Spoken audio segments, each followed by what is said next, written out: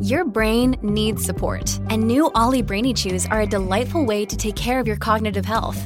Made with scientifically backed ingredients like Thai ginger, L-theanine, and caffeine, Brainy Chews support healthy brain function and help you find your focus, stay chill, or get energized. Be kind to your mind and get these nootropic chews at ollie.com. That's OLLY.com. These statements have not been evaluated by the Food and Drug Administration. This product is not intended to diagnose, treat, cure, or prevent any disease. This is Pop Culture Confidential, and I'm Christina Yerling Biro.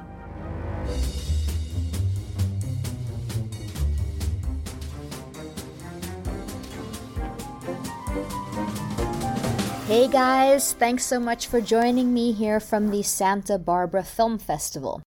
One of the very powerful films here at the fest is Lyra, a beautiful doc about the life and death of the 29-year-old renowned Northern Irish investigative journalist Lyra McKee. The film is directed by BAFTA-winning Alison Miller, who I was honoured to get a chance to speak to here at the fest, and the executive producers are Hillary Rodham Clinton and Chelsea Clinton. In 2019, reporter Lyra McKee was covering a news story when she was shot dead by a new IRA gunman during a riot in Derry. Lyra McKee, at 29, was already an award winner for her work investigating Northern Ireland's high teen suicide rates in the wake of the Good Friday Agreement. She'd recently been included in Forbes magazine's influential 30 Under 30, and her investigation into the disappearance of several young people in the early days of the Troubles was due to be published in a book called The Lost Boys. She was an LGBTQ+ activist, full of humanity and humor, and she was the documentary director Alison Miller's good friend, actually due to come over for dinner the next day. I spoke to Miller at the Santa Barbara Film Festival about Lyra and making this powerful doc. First, here is the trailer. Hello, testing. My name is Lyra McKee. I'm a freelance journalist from Northern Ireland. My passion in life is for investigative journalism. We were only there for 8 minutes from start to finish. I turned to Lyra to say, let's move up further because I think they're going to rush. And she wasn't there.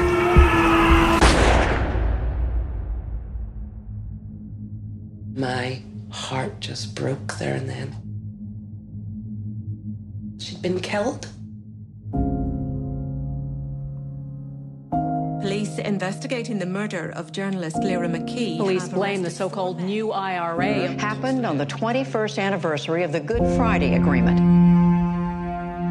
I'm trying to piece together what happened. You're coming with me on the journey as I try to find answers.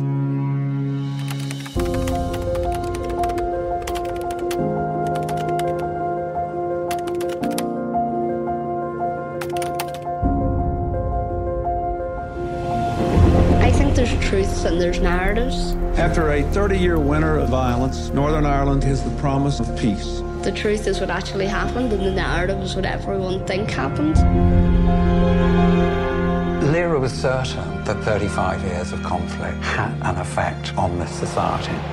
Our young people have been left behind.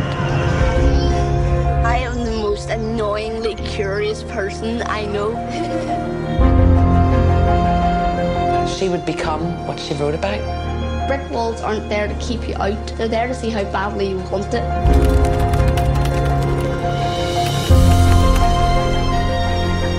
It has to change. That's what Lyra was writing about.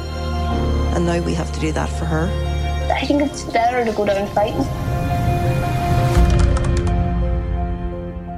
I need more time to keep asking questions. Well, thank you so much for being on the show, Alison. Who is Lyra? So Lyra McKee was a 29-year-old journalist from Belfast, and she had just signed a 2-book deal with Faber and Faber and was a rising star of Irish on the Irish writing scene. And she was killed on the 18th of April 2019, and she was also one of my best friends. It must have been incredibly difficult you to decide to do this movie. It took a long time, actually, because her and her girlfriend were to come to my house for dinner the next night.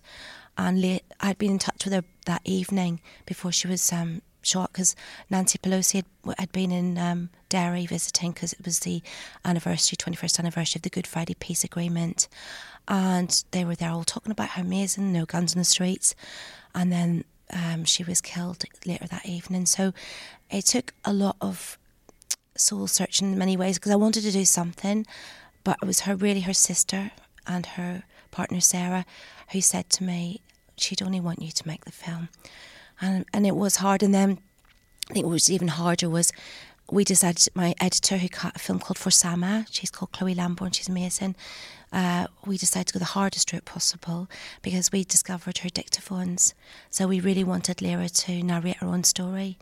So we set off on that structure of allowing the audience to be with her very much when she was very much alive in a way, and that was hard. So listen to her voice every single day, and cutting it was hard, but not really as hard as my fear of not getting it right for her. That was worse. So has her family seen it? And they've been in it. I worked really closely with her family and her partner from the beginning. So every time I cut a scene or we tried to find a voice from a dictaphone, they came to the cutting room and we did it together, and they saw the film early on, and really early on, and have been with me every step of the way. And actually they're all messaging me today because they're so delighted. We're all delighted to be here. It's really wonderful, but they're so happy it's brought... Well, Nicola and Tara, they both say that watching the film allows them to spend time with her again. She's very much alive for such a long 60, 70 minutes of the film. So they come and watch. They've been to Q&As. They've been everywhere with me. So it makes them feel close to her again. Can you talk to me a little bit about her work, her writing and her impact? Well, she definitely, I suppose, in my opinion, but I think people have written about her since, she was a fearless investigative journalist, and she really wanted to try and find, people who'd not had a voice. She really wanted to give them a voice. She really did. She wrote a lot about... She was a child that was born after the ceasefires. She was born in 94, but she was called a ceasefire baby in many ways in Northern Ireland because peace came and there were promises made about how things would change.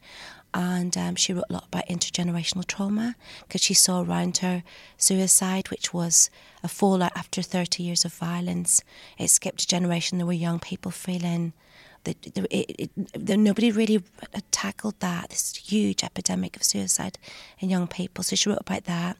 That piece was posted in was for the Mosaic and the Atlantic. So she had written quite a lot about those sort of areas. She wrote about LGBTQ rights and challenged that as well. And the last thing she was doing, which was a 2-book deal she signed for Faber and Faber, was a story about the Lost Boys, about 2 young boys who, in the middle of the Troubles in 1970s, went to a bus stop and they vanished. So she was looking for them to see what happened to them, and that had been optioned for a movie. So that happened all within the sort of 3 months before she was killed. And the day she was killed, she was going to meet you and make lasagna. She was going to come to my house with her. There's another really incredible author called Anna Burns who won the Booker Prize about her book set in Belfast. Another colleague is an investigative journalist. We were all going to have an Easter dinner together. So the last message I had that day was about 4:30 in the afternoon, and then the rioting broke out and she was there, and was killed. Someone brought a gun on the streets and pointed at a crowd, and it was Lyra. So it was a stray. It was... Yeah, there's so many conspiracy theories that because she did dig into some dark stories of the past that she was targeted. She wasn't. It was a gunman from the New IRA, which is a paramilitary organisation that has no support, really poor support. No one wants this. No one wants any more violence on the streets. We've had enough. So they brought a gun out and fired at a police vehicle, and Lyra was it was an accident. You shouldn't fire into a crowd, but at the same time, but it wasn't. She wasn't targeted. None of us believe that. It's just that she was, and very much. I think the film's full of hope because people leave the cinema kind of, even though she's not with us. She's with us so much in the film, and people have written to me afterwards and said, I'm going to write that book now. She's inspirational. She's such an incredible inspiration to a generation. And I met a lady there queuing for tickets, and she said, I've bought Lyra's book. So I was kind of taken aback. It was amazing.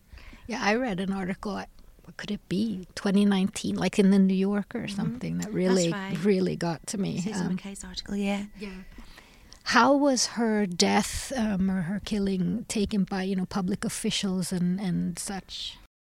It's kind of interesting. I think there was such a shock, went from the whole island of Ireland, north and south, and even further beyond. There was such a shock and such an outrage to her killing. It was she had this funeral that suddenly prime ministers and presidents and people flew in, and it was a really strange time because I was at her house with her mum, and when her remains were brought home in Ireland, we wake bodies, which is a very famous tradition where the coffin's laid out and everybody comes and pays respects for 3 days traditionally. So I was in the house, helping the family, because the world's media were literally at the front door. It was very bizarre. And her little mum was in her wheelchair, like wheeling up and down, stroking her daughter's hair. And now we were all kind of dealing with this crazy thing that happened and this tragedy. But at the same time, we all look back now, none of us kind of can deal with it. But there was mass outrage, and the funeral was enormous. It was played on British television, live. It was streamed as a live event. It's kind of odd. But then, when that all goes away, the government are still not, the Assembly's still not sitting, so we don't have a functioning government at the moment yet again. So when there's a political vacuum, trouble can happen, and unfortunately there are paramilitary groups out there that still, even though we're on the eve of the 25th anniversary of peace, there still are, there's still groups who still think that a gun is an answer, and it's not. So I guess the film really had a big effect on a younger audience, because people really did watch it and think Lyra was right. She was writing about the future, about changing things, about having difficult conversations. So rather than fall out with a person who's got the opinion that's the polar opposite of yours, sit with them and have a difficult conversation. What did you learn about her listening to her talk through her recordings? I think I didn't realise, I knew she was brilliant, but I didn't realise how brilliant she was. And I think listening to her recordings and reading her books, because there's so much of a written word throughout the film as well, that I think she was so far ahead of her time. And I think she was selected as Forbes 30 under 30 and stuff when she was like about 24. So they did see a rising star then. And I think there's kind of like a strange thing that she's not that she was a prophet, but there was things she wrote about that are happening and just happening now. And it's kind of eerie, like even that she had a dream the night before that she was shot. She told her sister she had this incredibly vivid dream. They were shot and it felt really real. And that's kind of hard, to deal with. But no, I think she leaves an incredible legacy, a legacy that, we were doing a lot of impact work. The film will be shown later in the year. I think April, they're looking at April, they're going to be shown at the United Nations. We're showing it at European Court of in Strasbourg. We're showing it in London at various things. It's been going to Reporters Without Borders, have memorialised Lyra with Mary Coffin and some other people in a beautiful garden in Bayeux. So they're doing some stuff this year because of it coming up to the anniversary of peace, because nobody wants we don't want violence anymore. And your executive producer is Hillary Rodham Clinton. Yes, she's one of those a few. Mm-hmm. How did that come about? Well, it's quite interesting actually, because it's kind of, I started making the film for Channel 4 and then it became a larger film and I had to fundraise a lot of money to make it happen, which is with a lot of really kind people came along. And then my exec at Channel 4, Siobhan, took up a new job with Hillary's production company, Hidden Light. And then I'd already pretty much finished the film and she started work. Then she said, I got this email saying, Hillary, Bill and Chelsea would like to see your film. well, you know, when you read something 3 times and you think, is this really true? You know, I know that sounds a bit crazy, but, you know, I also, because Bono put money into the film, so I had an email from Bono would like to watch your film. And then I had a voicemail from Liam Neeson who gave me money, which I'm going to keep forever because it's like, Alison, hi, it's Liam Neeson here. And, you know, he sounds like he's so good. I think I should make it into a voice key ring. But he was gorgeous because they all gave me some money for the film. Because of her, she was so special. So no, Hilary came on board at the end and will be involved in, you know, stuff coming up to the Good Friday Agreement stuff. And they really loved the film and just said, look, we'd like to help you get it out there in America and do what we can. And, you know, so everyone has been so kind. I mean, the amount of people that came along and local people who helped me fundraise and people who gave me stuff. I mean, it was Lyra. She left, you know, she came into your life and affected you, and everyone I called went, yeah, she was amazing. And then people who've left the cinema always say, I wish I'd met her. I just wish I'd have spent some time with her. I just missed her, you know, so that's nice. Thank you so much for your time and for your movie and for being here with me. No, thank you so much. Lovely to speak to you. Thank you so much to director Alison Miller. The film is Lyra. And thank you so much for listening. Pop Culture Confidential is a part of the Evergreen Podcast Network. Subscribe wherever you get your podcasts. See you next time. Don't you know that you're a grown-up? I'm a grown-up. Me too. Yep, me too. But you know, these days being a grown-up can really suck. Luckily, we're grown-ups who grew up in the coolest generation. We had video arcades. And also some of the best TV and movies ever made. We lived the origin of awesome consumer electronics. The list goes on and on. Yep, Generation X. Exactly. And we're Gen X grown-up. Every week, the Gen X Grown Up podcast explores media, tech, toys, games, and more from both yesterday and today. Through the eyes of Generation Xers who absolutely love that stuff. You can find us on iTunes or wherever you get your podcasts. Or find us on our website, genxgrownup.com. All right, you think that was good enough? I hope so, man. I'm tired. Who listens to a promo on a podcast and then goes and listens to a different podcast? Right. I've never done it. No. Right.